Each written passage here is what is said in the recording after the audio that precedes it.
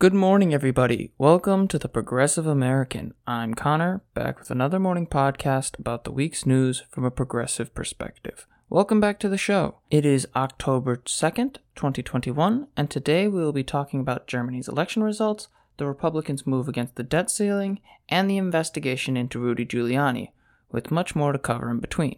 With that out of the way, let's jump into it. Now, consistent watchers of the show will know that I have been covering the German elections and branching out to explain the importance of German elections in international relations. With Angela Merkel leaving office, the Christian Democratic Union, Merkel's party, has to struggle to try and win back seats and hopefully keep the chancellorship. However, after the election results this week, that is unlikely. The Social Democratic Party, the main source of center-left opposition, has won a plurality of the seats in the election and is likely to determine the government structure of Germany. With the SPD winning 28% of the vote to the CDU's 26.7%, the SPD's likelihood of building a coalition is strong but tenuous. With smaller parties also gaining seats in the parliament, they will likely demand things from the major parties to form a coalition, which could mean that the chancellorship remains up for grabs. Now, I tend to lean towards the social democratic side of things for those familiar with my politics, usually with some liberal tendencies.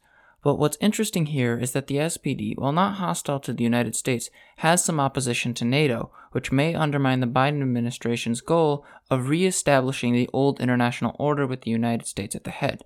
Now, however, the German election and the SPD make that difficult.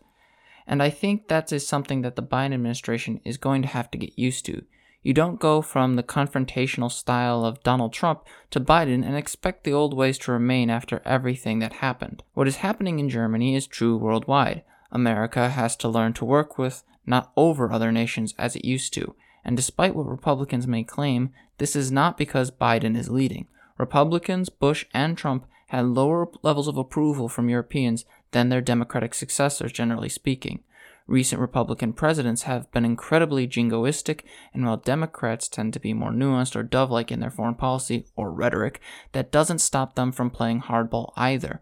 So when it comes to American foreign policy, countries are starting to realize that the United States can't control everything and might assert themselves as a matter of self-reliance. Already, French President Emmanuel Macron has argued that the nations of Europe should establish themselves as independent from America, though France is currently bitter over a submarine deal that the U.S. beat them out of.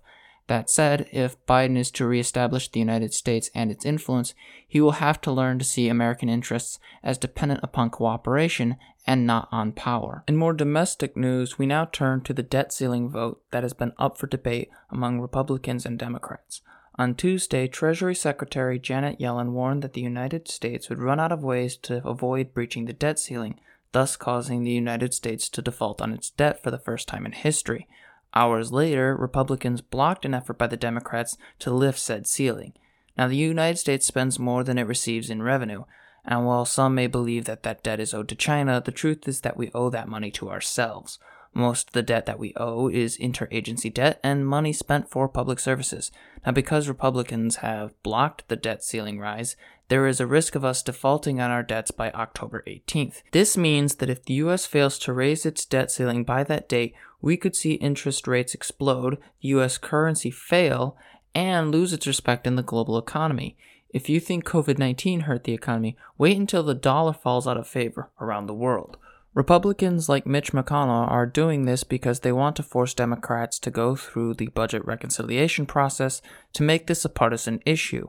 Mind you, Democrats were not so brazen when Donald Trump was president. During the Trump administration, Democrats voted with Republicans and helped them raise the debt ceiling 3 times during Trump's first term. So clearly, there is a sense that it is a part of basic policy maintenance.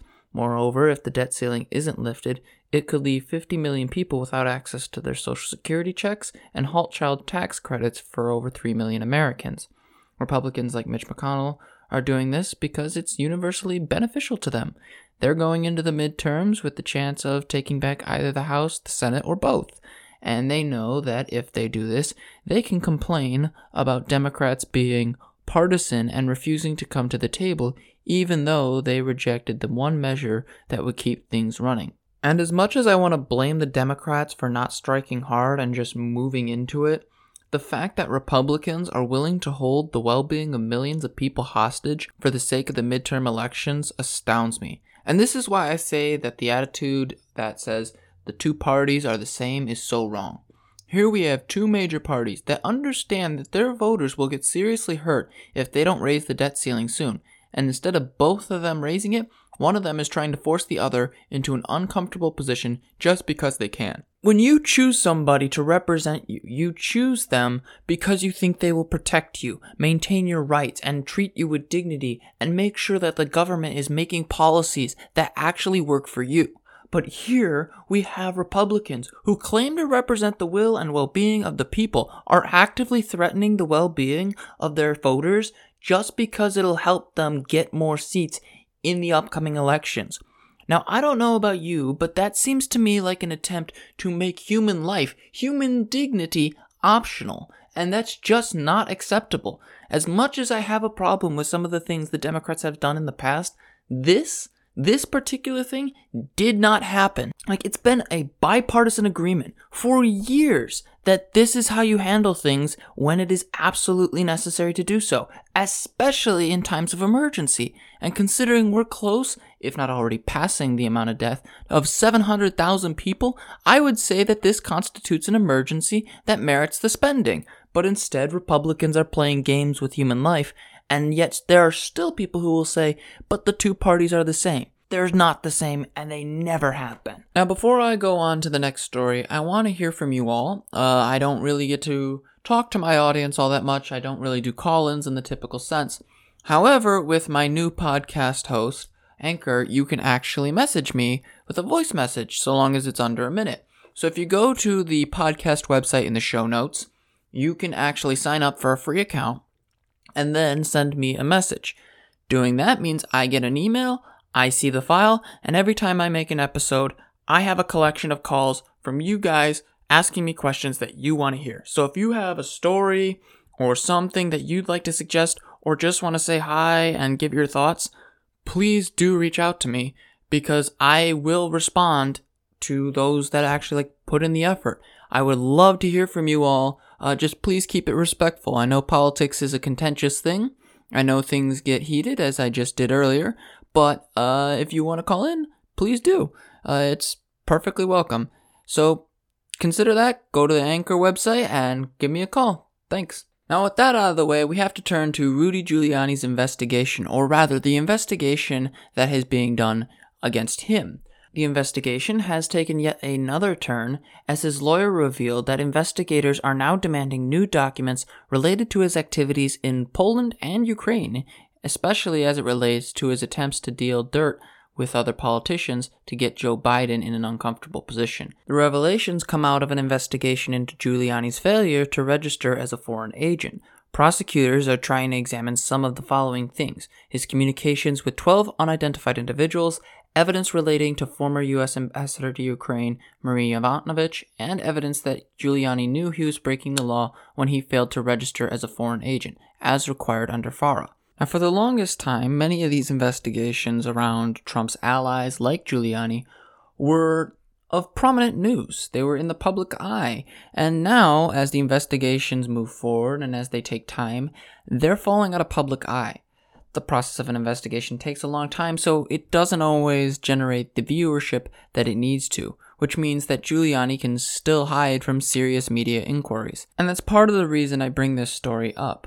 Giuliani is continually under investigation. This is the same guy who was harping on about the Hunter Biden laptop and things like that, and has also been associated with much of Donald Trump's corruption in the past.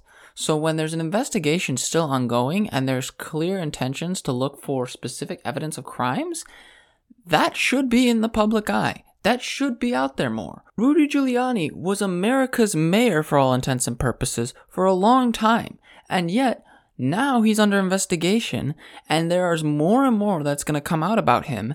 And instead of this being a major story, it's just a side note. There's very little conversation about it. So, as far as I'm concerned, if there's anything you want to take from this story, it's that Rudy Giuliani, one of Trump's personal lawyers, is fundamentally not the squeaky clean person he claims to be. And he's one of the people who created these conspiracy theories about the election being stolen. And that should matter more to people. If we want to prevent something like January 6th or future January 6th events, we have to look at the people who do this kind of thing and make sure that they get punished. In more conservation news, we turn to Bear Ears National Monument. Those familiar with the Trump administration's approach to conservation policy will know that the Trump administration shrunk the monument's protections over the objections of the indigenous peoples. On Tuesday, the Hopi and Navajo tribes wrote a letter to the Biden administration asking him to restore those protections. The letter explains that each day that passes without national monument protection for numerous sacred sites and irreplaceable cultural resources risks desecration, looting, vandalism, and misinformed visitation to an area that contains the exact kind of antiquities that inspired the creation of the Antiquities Act. These artifacts are considered by us to be messages by our ancestors meant for us to see and incorporate as lessons into our present. They are literally being erased, end quote. The Biden administration has been criticized for their reluctance to enact that desired change, and I don't blame the activists for pointing that out. Biden campaigned on this. He campaigned upon reversing Trump's decision to restrict the protections to a small area. And unfortunately, the Biden administration seems reticent to act on that promise. It is kind of odd that he's doing this because he has the full authority to do so. His own official, Interior Secretary Deb Haaland, recommended that they do so in order to protect not just this monument, but two of them. This territory is culturally sacred, and to me, once that's determined, there should be no other reason for there to be any discussion. If something is culturally sacred, it is worthy of being preserved, even if it is difficult to do so. If there is anything that is objectively good, it is restoring rights to people who have lost them. The Biden administration has no excuse but to move forward and protect the rights that were taken from them by the Trump administration. Anything less is a failure. In online news, YouTube announced this week that it would begin removing videos promoting misinformation about any given vaccine. Not just COVID-19 vaccines, but all vaccines. And that it would, quote, remove several well-known vaccine misinformation spreaders. The end result of this approach is the removal of multiple channels that promote anti-vaccine propaganda, including the likes of Del Bigtree and Jimmy Dore. Jimmy Dore has famously made a video proclaiming that Robert Malone was responsible for inventing the mRNA technology in the vaccines, and promoting his work, despite it being inherently deceptive and not even remotely true. YouTube inherently has an anti-vaccine problem. If you want to look for a quote-unquote documentary that lies about vaccines or misinforms or sells you some sort of pseudo-natural cure for, well, nearly anything, you can find it on YouTube. And that's been a problem for years, even before COVID. So it's not surprising that now, after everything that's happened and 700,000 people dying, that YouTube has finally taken action. And I say good for them. There are those who will complain about the dangers of media censorship and the like, but the reality is that this misinformation could kill people, and likely already has.